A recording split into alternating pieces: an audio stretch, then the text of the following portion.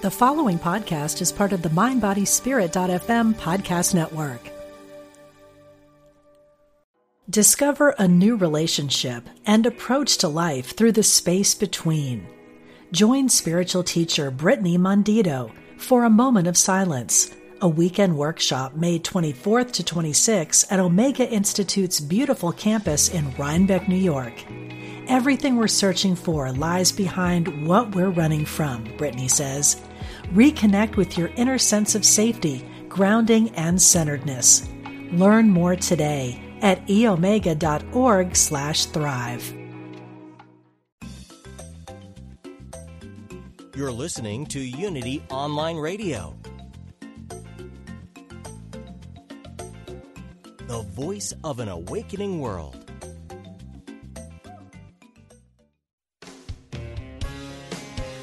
Discover hope and healing from the other side. Welcome to Messages of Hope with Suzanne Giesemann.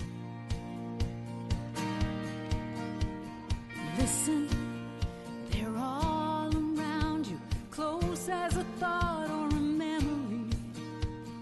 Messages of hope. Messages of hope. Well, hi, everybody. Thank you so much for joining me again. I so appreciate all of your wonderful feedback each week that the show is bringing you help and hope and healing. And of course, the major premise of our show is that there is a greater reality, that when we die, we are not gone forever, that we go on to more adventures in consciousness. My guest last week, if you listened to it, was Marianne Borer. She shared with us in her book, The Gift Within Us, about people exploring the greater reality. And she has one chapter in there entitled Today's Brave Paranormal Explorers. And I'm going to read straight from her book before I introduce our guest. She wrote, "Today, studying the subject of intuitive ability is still largely shunned by many conventional scientists and the scientific community at large. However, even in this hostile, unwelcoming climate, there are some amazing people who are researching this topic. These bold scientists are persevering and moving forward because they believe, based on experimental data, that there is a truth out there, a greater knowing that has not yet been discovered, and that we, human beings, the planet, the universe, could all benefit from understanding." Well, with perfect timing, our guest today is Dr. Dean Radin, one of those scientific visionaries that Marianne spoke about in the book. Dr. Radin is chief scientist at the Institute of Noetic Sciences and distinguished professor at the California Institute of Integral Studies. He earned an MS in electrical engineering and a PhD in psychology. And before joining the research staff at IONS, Dr. Radin held appointments at AT&T Bell Labs, Princeton University, University of Edinburgh, and SRI International. I could go on and on with his list of credentials, but I'd rather talk to him personally. The staff at IONS and I are both interested in mediumship, and that's how Dr. Radin and I became acquainted. So I'm just thrilled that he's agreed to be on a show. I think it's courageous of him to be on a show where we talk about mediumship every week. Well, Dr. Radin, thank you for honoring us today. Thanks very much for asking me. And I even said, what should I call you? He said, call me Dean. And I go right back to Dr. Radin. It's just that my Navy training has me with such respect. I go right back to the doctor part of it. But I want to talk a lot in this show about one of your more recent books, Real Magic. But just looking back at Marianne's book, The Gift Within Us, I saw some quotes from you that prompt me to get the conversation started here.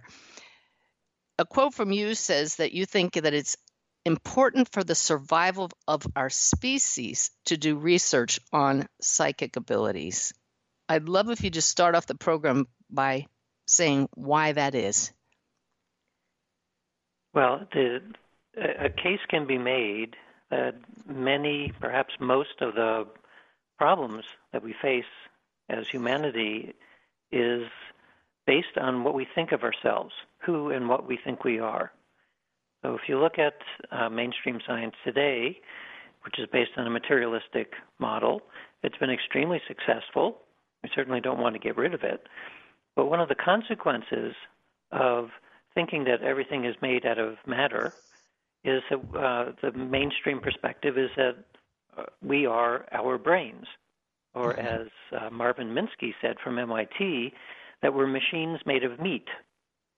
So if we're machines made of meat and the machine breaks and the meat goes away and we're gone, that's the end of the story. So this easily gives rise to a nihilistic philosophy. This is the philosophy that basically nothing matters. There's no purpose in anything. We're just a random collection of molecules, and we momentarily live as human beings, and that's all there is, nothing else. So college students learn this. They're given a lot of reasons to expect that it's true, because as we know, science is pretty good at what it does, and we can prove it from our technologies. But the underlying question is, well, what is consciousness? What is our awareness? How do we begin to understand it? And on this question, science is really, really bad. Science does not have an answer to that question. And until we do get an answer to it, we don't know what consciousness actually is, or where it comes from, or how it's made, if it's made at all. And that means that we don't understand who we are. So this is the reason then why psychic phenomena are important to study, but other aspects of consciousness too. Like basically anything having to do with awareness, which is ultimately everything we know, we don't know how we know that. So actually, it's not quite what I said, because we know about memory and cognition and so on. We don't know about the nature of experience. How is it that we can experience something subjectively? That's a major mystery. And so we had better figure it out. And I'm trying to find where the quote was, but you wrote somewhere that scientists don't like to feel stupid, and certainly not being able to explain something would do that. Well, science, the fun science anyway, is always at the leading edge of what's known. So if you're always faced with not knowing the right answer, you have to maintain a state of humility. That right, we don't always know what the answer is.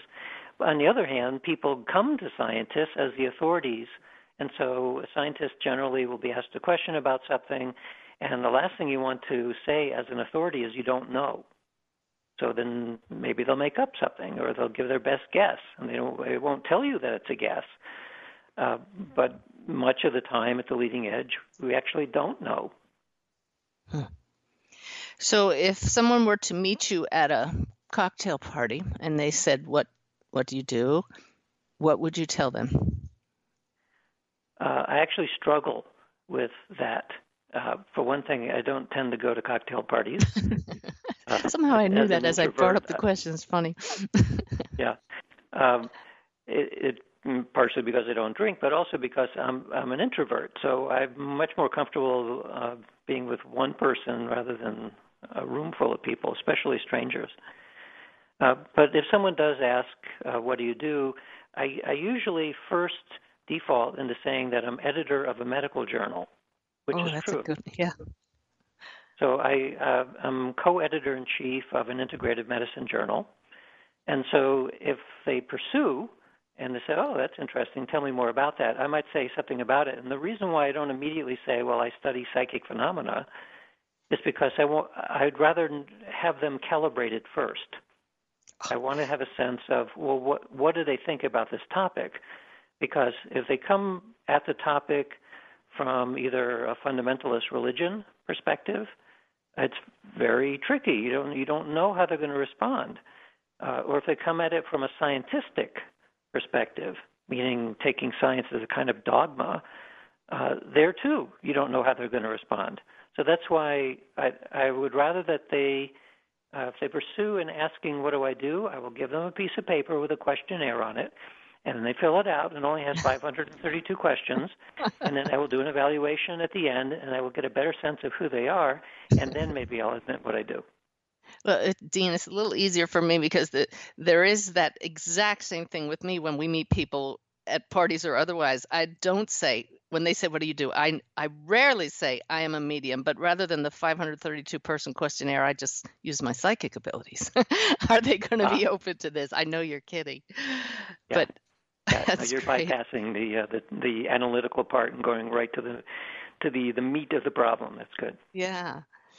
So, so let's fast forward now. You're at a gathering of fellow scientists, and they know that you study psychic phenomena. Have things changed over, let's say, the past 5 years as far as scientists becoming more open to studying consciousness and the extension of that psychic phenomena? Well, there's a split between public and private. So in private, I've never met anyone, including people who are very well-known skeptics, who are not fascinated by this topic. And they'll ask good questions, and I hope I give good answers, and they just become more fascinated. In public, it's completely different. So especially someone who is known as being a spokesperson of science, or even worse, a professional skeptic, they'll come off as quite nasty. And they may even apologize afterwards in private. But they're playing a role, and the role is, like, even journalists that I've met do this. They will ask pointed questions to try to either trip you up or to embarrass you or something to try to get a rise. And that's what they're doing. That's what they're trying to do. So because I've talked to many, many people in private about this, I know that at virtually all levels of business, of government, of science, the vast majority of people are very interested. Some are interested in the science. Most are interested because of their own personal experience. Yeah, no doubt about it. That's so interesting. So what has led you to bypass the scorn or criticism and thoroughly dive in? I've always been driven by curiosity. So I could have gone into many different fields, in the academic world or in industry. The reason why I stick with consciousness research in general and psychic phenomena in particular is because it's the most curious thing that I've run across. And as we were already talking about a little bit, I think understanding these kinds of phenomena better tell us a lot more about the capacities of consciousness and perhaps what it is than virtually any other discipline that I can think of. So that's why. Okay. And how about personal experience of psychic phenomena? I know you've tested many people who claim to have special abilities. Have you experienced what the people you investigate and research claim? I have. I wouldn't say that I'm at the level of someone who is talented psychically or someone who has control over the phenomena, but certainly I've had many spontaneous psychic events. I tend, even though they're personal experience, I tend not to put too much weight on those experiences. They're always fun when they happen, of course. But I've learned that, especially as a psychologist, you can see how easy it is to fool yourself. So our memories are good, but they're not that great. We can innocently confabulate a memory to make it seem better than it actually was. Our perception, our cognition, all of the aspects of what we think of as the mind is pretty good most of the time, but not perfect. So as you know, if you have some kind of a surgical procedure and they give you an anesthetic and it contains certain kinds of drugs, it'll just totally wipe your memory. It's a easy way of seeing that what we normally think of is we're in pretty good control of our own mind. Well, to some extent. This is why I tend to rely much more, rather than my own experiences, which are fun, I rely more on controlled laboratory tests. So they're more artificial and not quite as fun for somebody who's not a scientist, but we have much higher confidence in the results that if we're studying telepathy, for example, if we can see that happen in the laboratory, then I jump for joy. Whereas if I have a moment of where I'm apparently in telepathic rapport with somebody, I get a thrill out of it, but I couldn't use that then as evidence, other than for me. That's such a great answer. I have people who I'm teaching to have on-demand experiences of connecting with the greater reality that often ask me, well, how do I know the difference between my imagination and connecting with higher intelligence? And Right. I tell them it's the repetitiveness of it. You need to do it so often that you can tell the difference, which is a very strange way to learn something. For me, it's so obvious from the repeated experience. So you said, it's easy to think sometimes we're fooling ourselves. What do the controlled laboratory experiments show? Well, they show that in principle that the whole realm of psychic phenomena are real. And remember that an experiment is just a formalized form of experience. An experiment is an experience. And you're right that it's the repeatability of the experiment that's really the key. And the difference then between personal experience and what we see in the laboratory is that we are able to lock down all of the alternative explanations. So we know, for example, if we do a telepathy experiment, that we're locking down the possibility that maybe somebody was able to hear what the remote person is trying to mentally send to you, and we don't have any confederates involved, and we use proper randomization, and we use very heavy shielding, so there's no sensory leakage, and on and on and on, a long list of things. And the things that are prevented by the control aspect of the experiment are things that skeptics have said over many, many years. So we'll do an experiment, and the skeptic will say, well, maybe the method that you're using to choose the telepathic target wasn't random, or it could have been figured out, or maybe somebody accidentally showed it to somebody else. All of those kinds of questions, they become part of the protocol. And so when you do an experiment where the protocol is completely locked down and you're still able to mentally get the information, that gives you more and more confidence that it really is something real. So that's why I can say with pretty high confidence that perceptual psychic effects, clairvoyance, precognition, that sort of thing, telepathy, we have very, very good evidence that that is real because we can see it in the laboratory. The other class of evidence is mentally influencing the world, events in the world. There are too, lots and lots of experiments. Overall, the evidence is not quite as good as perceptual psi, but it's still good enough for us to say with confidence now that, yeah, that's a real thing. Okay.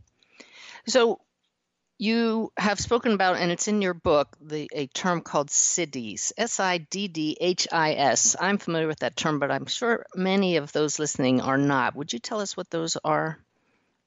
Well, the term is from Sanskrit, and it roughly translates into perfection or attainment. It comes from classical yoga, where the goal of classical yoga, unlike the aerobics of today, is meditation, and the goal of meditation is to quiet the body and the mind to such an extent that you're able to see the world as it is, rather than filtered through your perceptions. So in the process of practicing meditation for long periods of time, your awareness begins to drop down, metaphorically, into what seems to be a universal consciousness. You become pure mind or pure awareness. And one of the consequences of that is that you're able to then perceive almost in a universal way. So there's something like 25 different siddhis, classical siddhis. Each one is a different kind of psychic power. The very first one, the elementary one, is translated as the ability to see past, present, and future at the same time.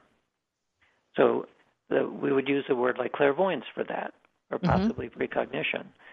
That spontaneously arises simply as a result of long-term meditation. That's so it? At IONS, we did a study asking over 1,000 meditators at different levels of practice, which of these kinds of experiences have you had as a result of your meditative practice? And sure enough, clairvoyance is right there on the top of the list. Isn't that something? And that's one of the things that I enjoyed about your book, Real Magic, which we'll talk about a lot more in the second half of the program. But it's that some people say that meditation is all about the union with God or the quieting the mind, and you should not be seeking powers. Yet there are other people that do meditation to seek those powers on purpose. I found that very interesting that you made that distinction. Yeah, and even in the yogic tradition, it's often said you shouldn't dwell on these powers once they arise. But nevertheless, they're useful as a kind of a yardstick to tell you where are you in terms of your development. The other thing is, of course, that even some very, very long-term meditators will never get any of the siddhis. So you can think of it more like you have a natural talent for a particular way of perceiving reality. And some people are really, really good at perceiving through space and time. Others are really, really good at perceiving non-human entities that are out there somehow. So just as we all have idiosyncratic talents, the same seems to be true for what happens during meditation and what kind of siddhis arise.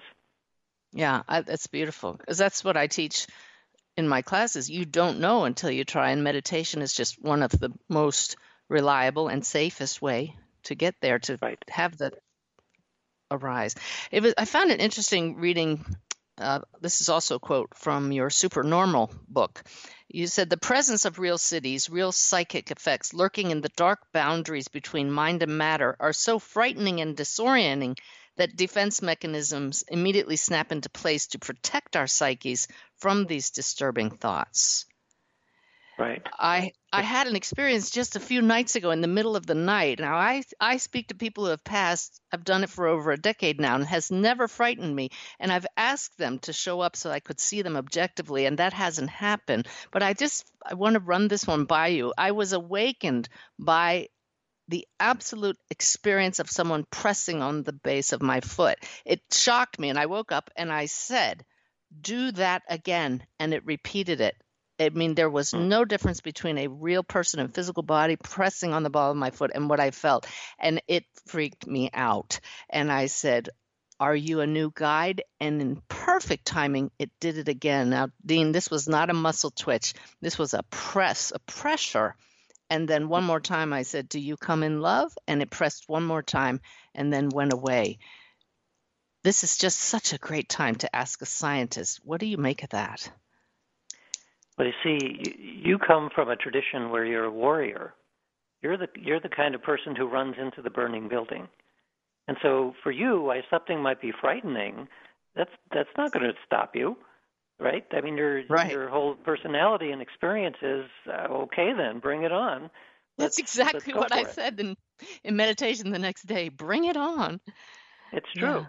Yeah. So whereas somebody else who is the kind that runs away from a burning building, they could freak out and then just never want to talk about it again.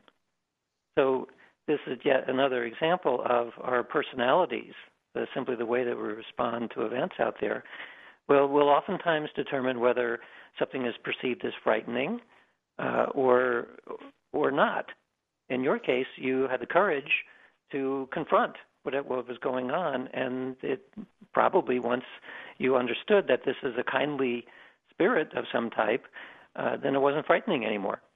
It's just that particular spirit had a strange way of knocking on the door. In fact, they said I needed to confront certain fears because it was frightening, but it was so exciting, so exciting. It just could not deny that there was intelligence behind that. So we'll see where that leads. Stay tuned for more.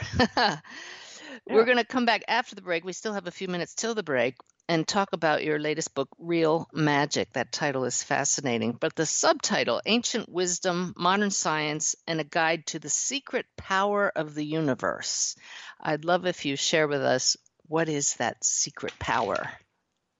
Yeah, some of the comments I see on Amazon, people said, this is a great book, but he never told us what the secret was. Well, I thought it was obvious. The secret power of the universe is consciousness itself. Yes. So maybe they didn't read that far in the book. Yeah, it's all about consciousness with a big C is sometimes thought of as universal consciousness, and, of course, God and many other kinds of names that are used for the same kind of concept, that there's something woven into the fabric of the universe, perhaps is the universe, that is the power, and power is, of course, not quite the right way to put power in quotes. It's the source from which everything arises. And so what could be more powerful than that? And, of course, it's not really a secret either. It's in fact, so much not a secret that what I call little c, the thing inside your head that you call me, that is made out of exactly the same stuff as big C. In fact, it is big C. That's why in Hinduism we'd say Brahman, Atman equals Brahman.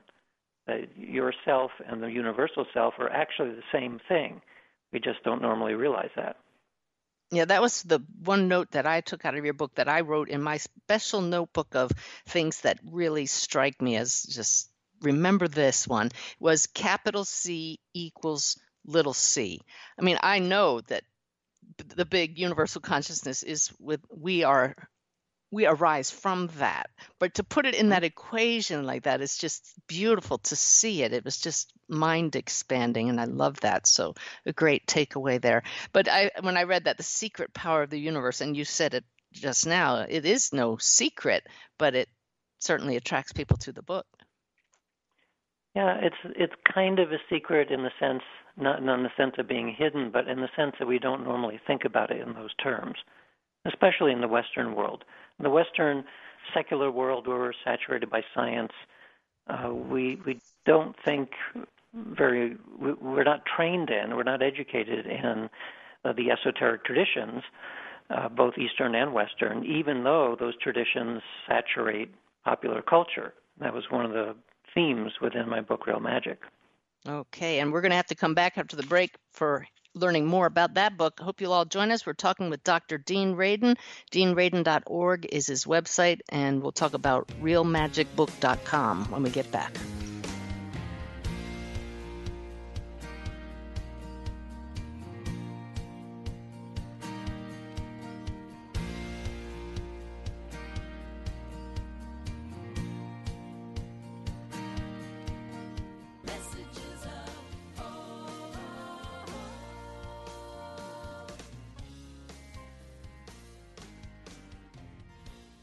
Discover a new relationship and approach to life through the space between. Join spiritual teacher Brittany Mondito for a moment of silence, a weekend workshop May 24th to 26th at Omega Institute's beautiful campus in Rhinebeck, New York. Everything we're searching for lies behind what we're running from, Brittany says. Reconnect with your inner sense of safety, grounding, and centeredness. Learn more today at eomega.org/thrive. Practical spirituality. Positive messages. This is Unity Online Radio, the voice of an awakening world.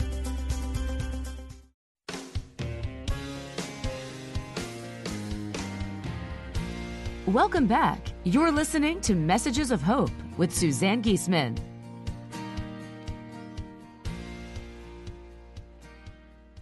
Well, I hope you all are enjoying this conversation as much as I am. We're talking with Dr. Dean Radin, Chief Scientist at the Institute of Noetic Sciences.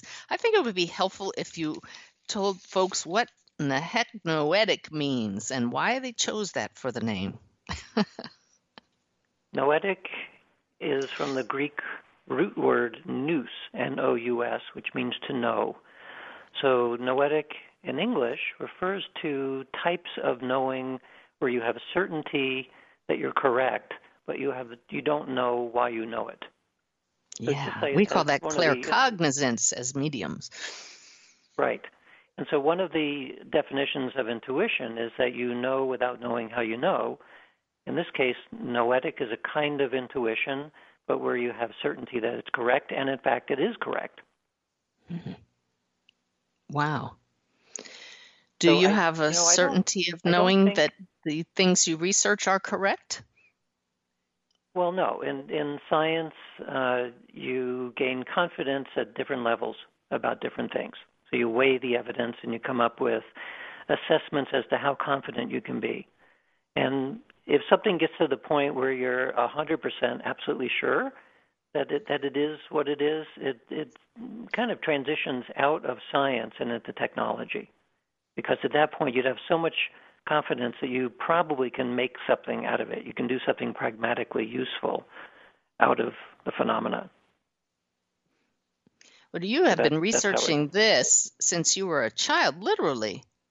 Your biography shows that you were fascinated with the outer limits of inner space since a child, and at age 12 started conducting experiments on psychic phenomena. Do you remember what some of those were?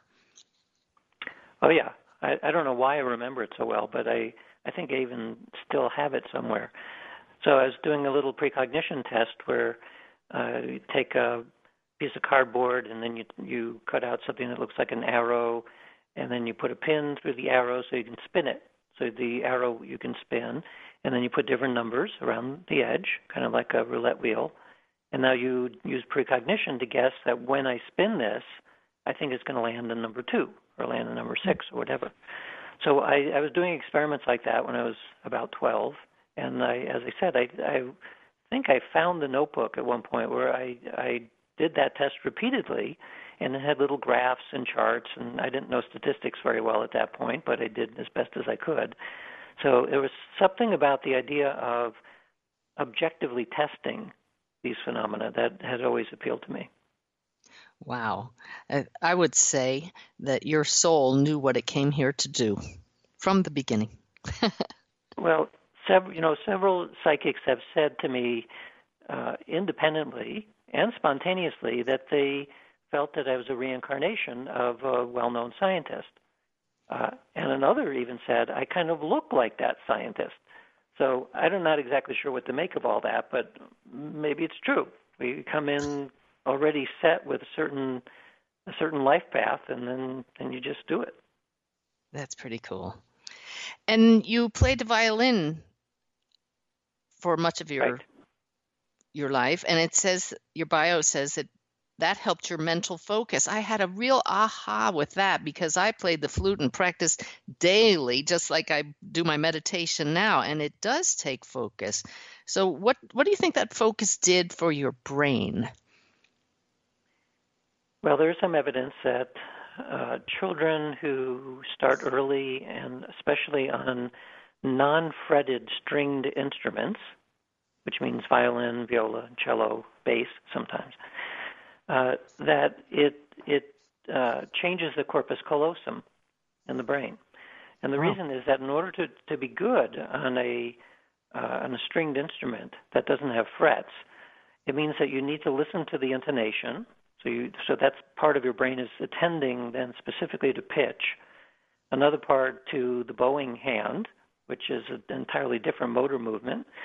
The other part to your fingering hand, which is yet other motor movements, and then the entire piece, so that you're trying to emote something through the music, you have to use an emotional sense as well. So all of that has to be operating at the same time.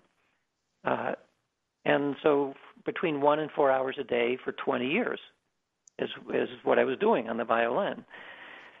One of the side effects of that is that when I was probably about 15 or so, I took a class in typing. I wanted to learn how to touch type. And I became extremely proficient probably within about a week. And another side effect is that in graduate school, I became interested in playing bluegrass music. So first I was playing it on the violin. Of course, we call it a fiddle at that point. And then I decided that I liked the banjo so much that I wanted to learn how to do 5-string banjo. So in about a month, I was at performance level. Whoa. And it's because whatever's going on, both from the motor control and the intonation and all the rest, it transferred pretty easily from playing the violin to playing the banjo. So did the scientific bent pull you more than the music, or why did you diverge then and not become a professional musician? It's partially because I've always been interested in everything, and I knew that they don't tell you when you're learning to play the violin, even when you're young and playing professionally, that being a musician is very similar to being an athlete. That you need a strong body. You need to have a lot of stamina to be able to do it, because if you're playing 4 hours a day, and especially if you're playing under performances where you have to do it regardless of how you feel, you need a strong body to do that. And my body is not that strong. It's always amazed me that people go out to exercise and then they feel really great afterwards. If I go out to exercise, I feel exhausted afterwards. I have never achieved the feeling great part, which that's why to me clearly my body is not intended for that. So in graduate school, since I already knew that I'm not an athlete, fortunately there are other ways of making a living that did not require that I become a musician, and that's when I switched. Well, don't you see the perfection in that? Because you are one of these brave pioneers in the field of consciousness research, and it's a good thing you're not off playing the violin, because your research is doing wonderful things for us these days. And you show this let's just transition then over to your book, Real Magic, your latest of several. All of them are just so filled with well-documented experiments and your conclusions. What is magic as you describe it? I speak all the time and I share my magical moments in readings when I connect with people who have passed, but that's not what you're talking about here. Well, it kind of is and it isn't. So magic is also a synonym for something amazing, something which is compelling, and that's fine. That's part of magic as well. The magic is also Harry Potter. It's fiction, and magic is stage magic, illusions. The magic that I'm talking about is the ability of the mind to manipulate the world, the ability to see through space and time, and the ability to communicate with spirits. So it's otherwise known as force of will, which is a name basically, or a phrase they came up with to indicate mind-matter interaction. Divination, which is clairvoyance and precognition, and theurgy, which is the technical term for communicating with spirits. That's what real magic is. So when I saw this title, I was surprised, because you are a distinguished, well-respected scientist, and yet this title, I would think, would open you to scorn by your colleagues. What are your thoughts on that? I generally am not too concerned about what other people think. If I was, I wouldn't be doing this kind of research. That's such a great answer. I know that some of my colleagues may want to stay away from sensitive terms like magic, especially since it evokes images of the occult and of witchcraft and that sort of thing. And so what I try to say then in this book is, well, yeah, there's going to be negative uses of any kind of power, and this is a kind of power, but there are also a whole bunch of positive uses. I mean, generally we don't think of people who are healers as performing magic, but that is what they're doing. They're attempting to manipulate the physical world in some way. Well, that's what a magician does, a real magician. So it's true that some of my colleagues are a little bit shy about that, especially if they're in the academic world. It's mostly the academic colleagues who would rather we don't talk about this.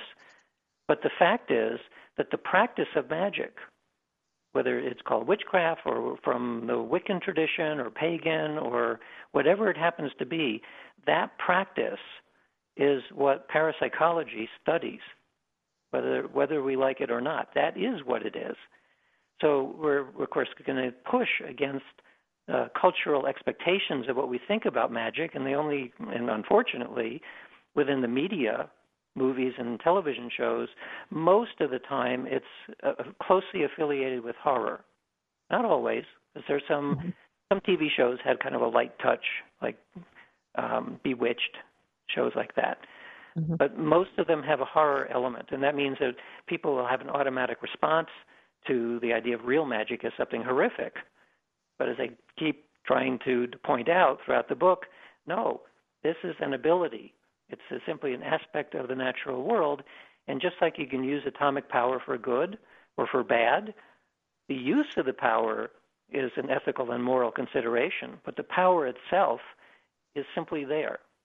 And so magical power is there. How you use it, well, that's a different question. I can just hear so many people listening saying, wow. And I love that you don't care what other people think, because it led you to publish this book that gets people thinking outside the box, changing the paradigm of what magic is, and that's fantastic. Yeah. No, if I had to decide what I'm going to do based on how other people would respond, it would have been too dangerous to do this. I mean, it would make things worse. But I think, as I said before, that's because I'm driven primarily by curiosity and creativity. I think it's more important for us to have this kind of a dialogue rather than to make believe that it's not there. It's there. It's something that's real. So why are we not studying it? I believe one of the reasons we didn't mention earlier is funding for research. That major universities are afraid that they won't get the funding certainly not if they use a term like magic. That is true. Although magic, in terms of stage magic, is now a respectable area of psychology, because it's stage magic is all about the art of deception, and so this is of interest to psychologists, both deception perceptually and misguidance of people's attention. All of that is very interesting to figure out, well, why is it so effective, stage magic or close-up magic? So that's okay. In fact, you can find academic papers all about magic, but they're talking about stage magic. It also turns out, which has surprised me as part of the research for this book, that the study of esoteric magic, meaning the kinds of magic that I'm talking about, this is also acceptable in the academic world from an anthropological perspective. So a lot of anthropologists, when they're studying indigenous societies, they run into beliefs and practices about magic. So that's okay to talk about, too. It's also true in religious scholarship, that magic forms the core of most traditional religions. And so it's okay to talk about magic there as a practice. What's not okay is to talk about magic as if it's real. So that's why the direction of my book is actually quite different than you'd find anywhere in academia, because as an academic, you're not supposed to talk about magic as actually real. Can you give us an example of a scientific study that demonstrates a magical practice in the term you're using it? Well, let's say we're interested in divination, a magical practice of divination. So in the traditional way it's done, it's with mirror gazing, it's with and would you define ball. Divination, please? Perceiving the future, divining the future, or divining something at a distance. Now, that's why the image of gazing into a crystal ball, sometimes the psychic is trying to see the future, and sometimes trying to see something about an individual, like another family member or something like that, at a distance. So that's divination, knowing about something distant in space or time. Mm-hmm. So we say, okay, take it from a scientific perspective, we can say, is it possible to know something about a future event that you cannot infer? So it's really in the future. No one knows what the right answer is right now. Is it possible, even in principle, to know that? So one of the experiments that I came up with in 1990s was called presentiment, which is contrasted with precognition. Precognition is to pre-know something. Presentiment is to pre-feel something. So if you want to measure feelings, an easy way to do that is through psychophysiological methods. You measure heartbeat and skin conductance and brain waves and physiological parts of your body. So I came up with a way of continually measuring these kinds of metrics, and then show a sequence about every 30 seconds. A new picture would show up on the computer screen while we're monitoring your physiology. And some of the pictures are very calm, and some are very emotional. And so if we have a presentiment of what's about to happen to us, then my prediction was that just before a calm picture shows up, your physiology would remain pretty calm. And just before a very emotional picture, your body would begin to gear up to respond to that emotion. So that's that basic experiment. And to make a long story short, it works. You can see an arousal in the body before emotional pictures and no arousal before calm pictures. And these are done, by the way, in a form where there's not only does the subject not know what's about to come up, but the experimenter doesn't know either, because the pictures are in a completely random sequence, and the selection of the picture is not made until immediately before it shows up. So it truly is a future event. So how do you explain that? Is that the big consciousness at work here? How do you explain? Yeah. So there's two elements here. First of all, can you see that it happens? The answer is yes. The second one is, well, then how do you explain it? So we know a lot more about the first part of that question than we do about the second part. But our current thinking is that our perception of time is a construction, that we were constantly using our memory and anticipation to imagine that there's a flow of time. Our clocks, of course, are constantly reminding us of that. But the equations of physics, both classical and quantum mechanics, they're time symmetric. Time doesn't even come into play in the way that we think the physical world works. So when we have a response to something that from an everyday perspective is happening in the future, it's in the future, but that's kind of a psychological construct. That physically, any event that's occurring is actually spread out in a timeless space, to put it in simple terms. So it's right there and some larger consciousness sees it. Is that what you're saying? Yes, and that is why one of the elementary cities is that you perceive past, present, and future at the same time, because that is, in fact, the way it really is. Oh. Our clock time as it passes is a psychological construction. That is so cool. So what is the sixth sense? Well, if you add up all the number of senses that we have, it's something like 23 different senses. The sixth sense, from a vernacular perspective, is it's ESP. It's an ability to receive information from a distance. That's usually what is meant by the sixth sense. You just blew my mind with 23 senses. I only know of 5. We have a vestibular sense, or sense of balance. We have a sense of motion. We have a sense of gravity, a sense of acceleration. Some people are sensitive to magnetic fields. Many, many senses like that. Okay. So the sixth sense, then. Okay. Yeah, the sixth sense is the ability to gain information unbound by the everyday limitations of space and time, and without the use of the ordinary senses. All right. What have your experiments shown about that? Well, it exists, and that's so. Of the 6 conclusions that I have at the end of Real Magic, I've ordered them in terms of our confidence that it's a real thing. So we have very, very high confidence that the sixth sense, namely ESP, is a real phenomenon, a real ability that people have, and it is not part of the ordinary senses. Okay, I love this. This is the conclusion of your book, so I love that you validated that. What else did you conclude?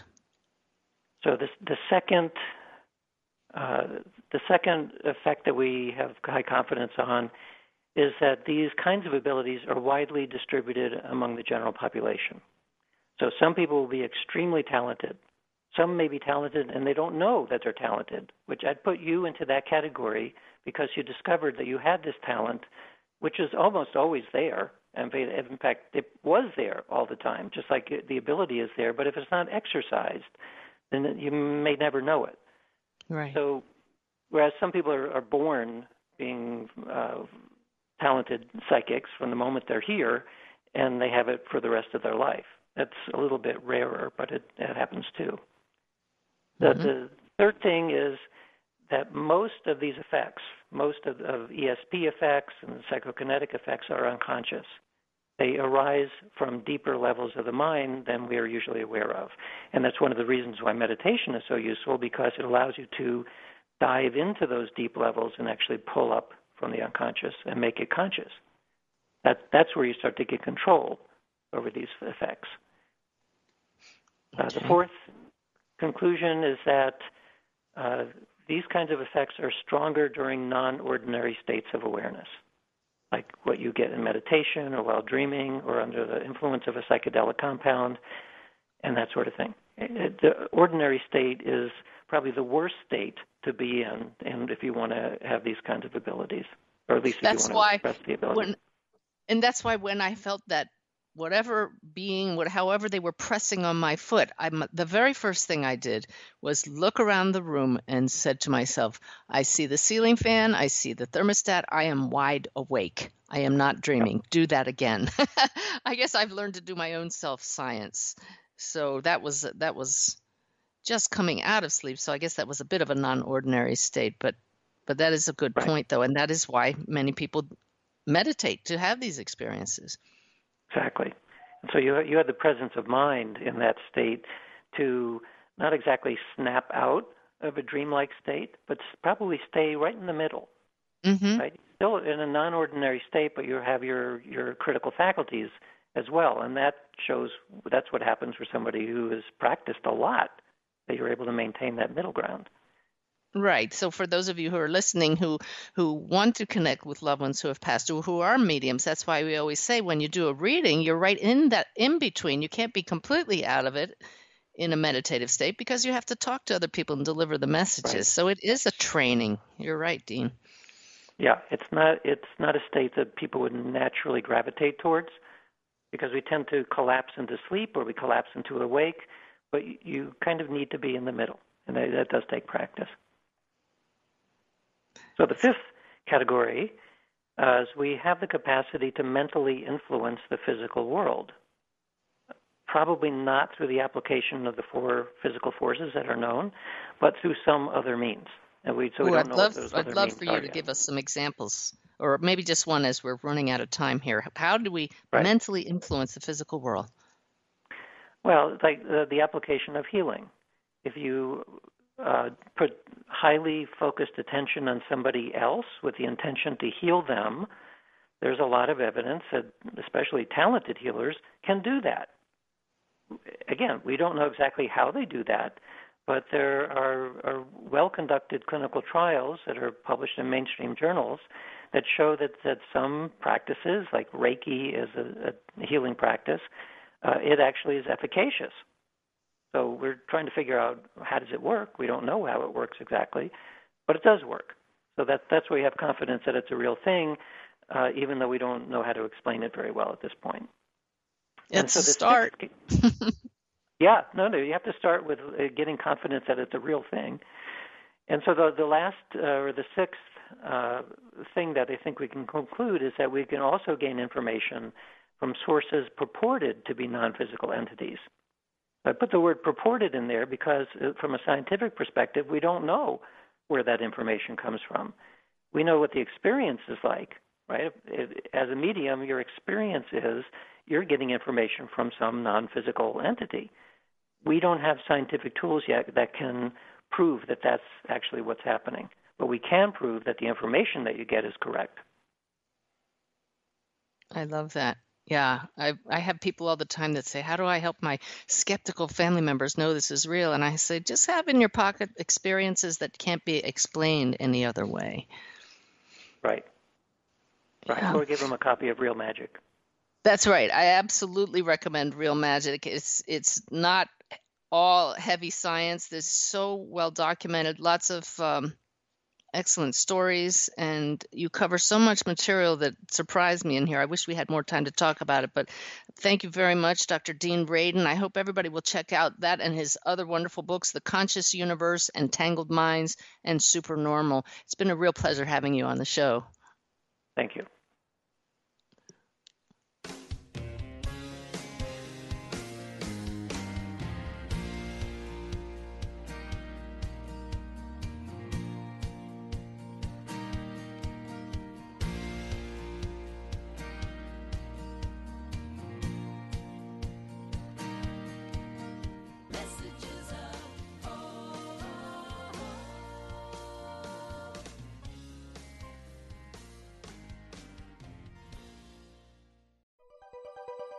Thanks for listening.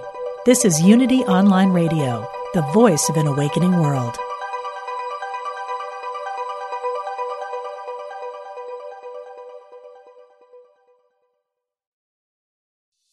Intuition is our spiritual GPS and the single best tool that we have for navigating our lives. I'm Victoria Shaw, and on my Intuitive Connection podcast, I will share with you the ways to connect with your intuition and awaken the gifts of your soul. In each episode, I'll draw on my own intuitive gifts and my training as an Ivy League trained counselor and psychologist to help support you in reaching your highest potential. Start listening now on Mind, Body, Spirit FM Podcast Network or wherever you find your podcasts.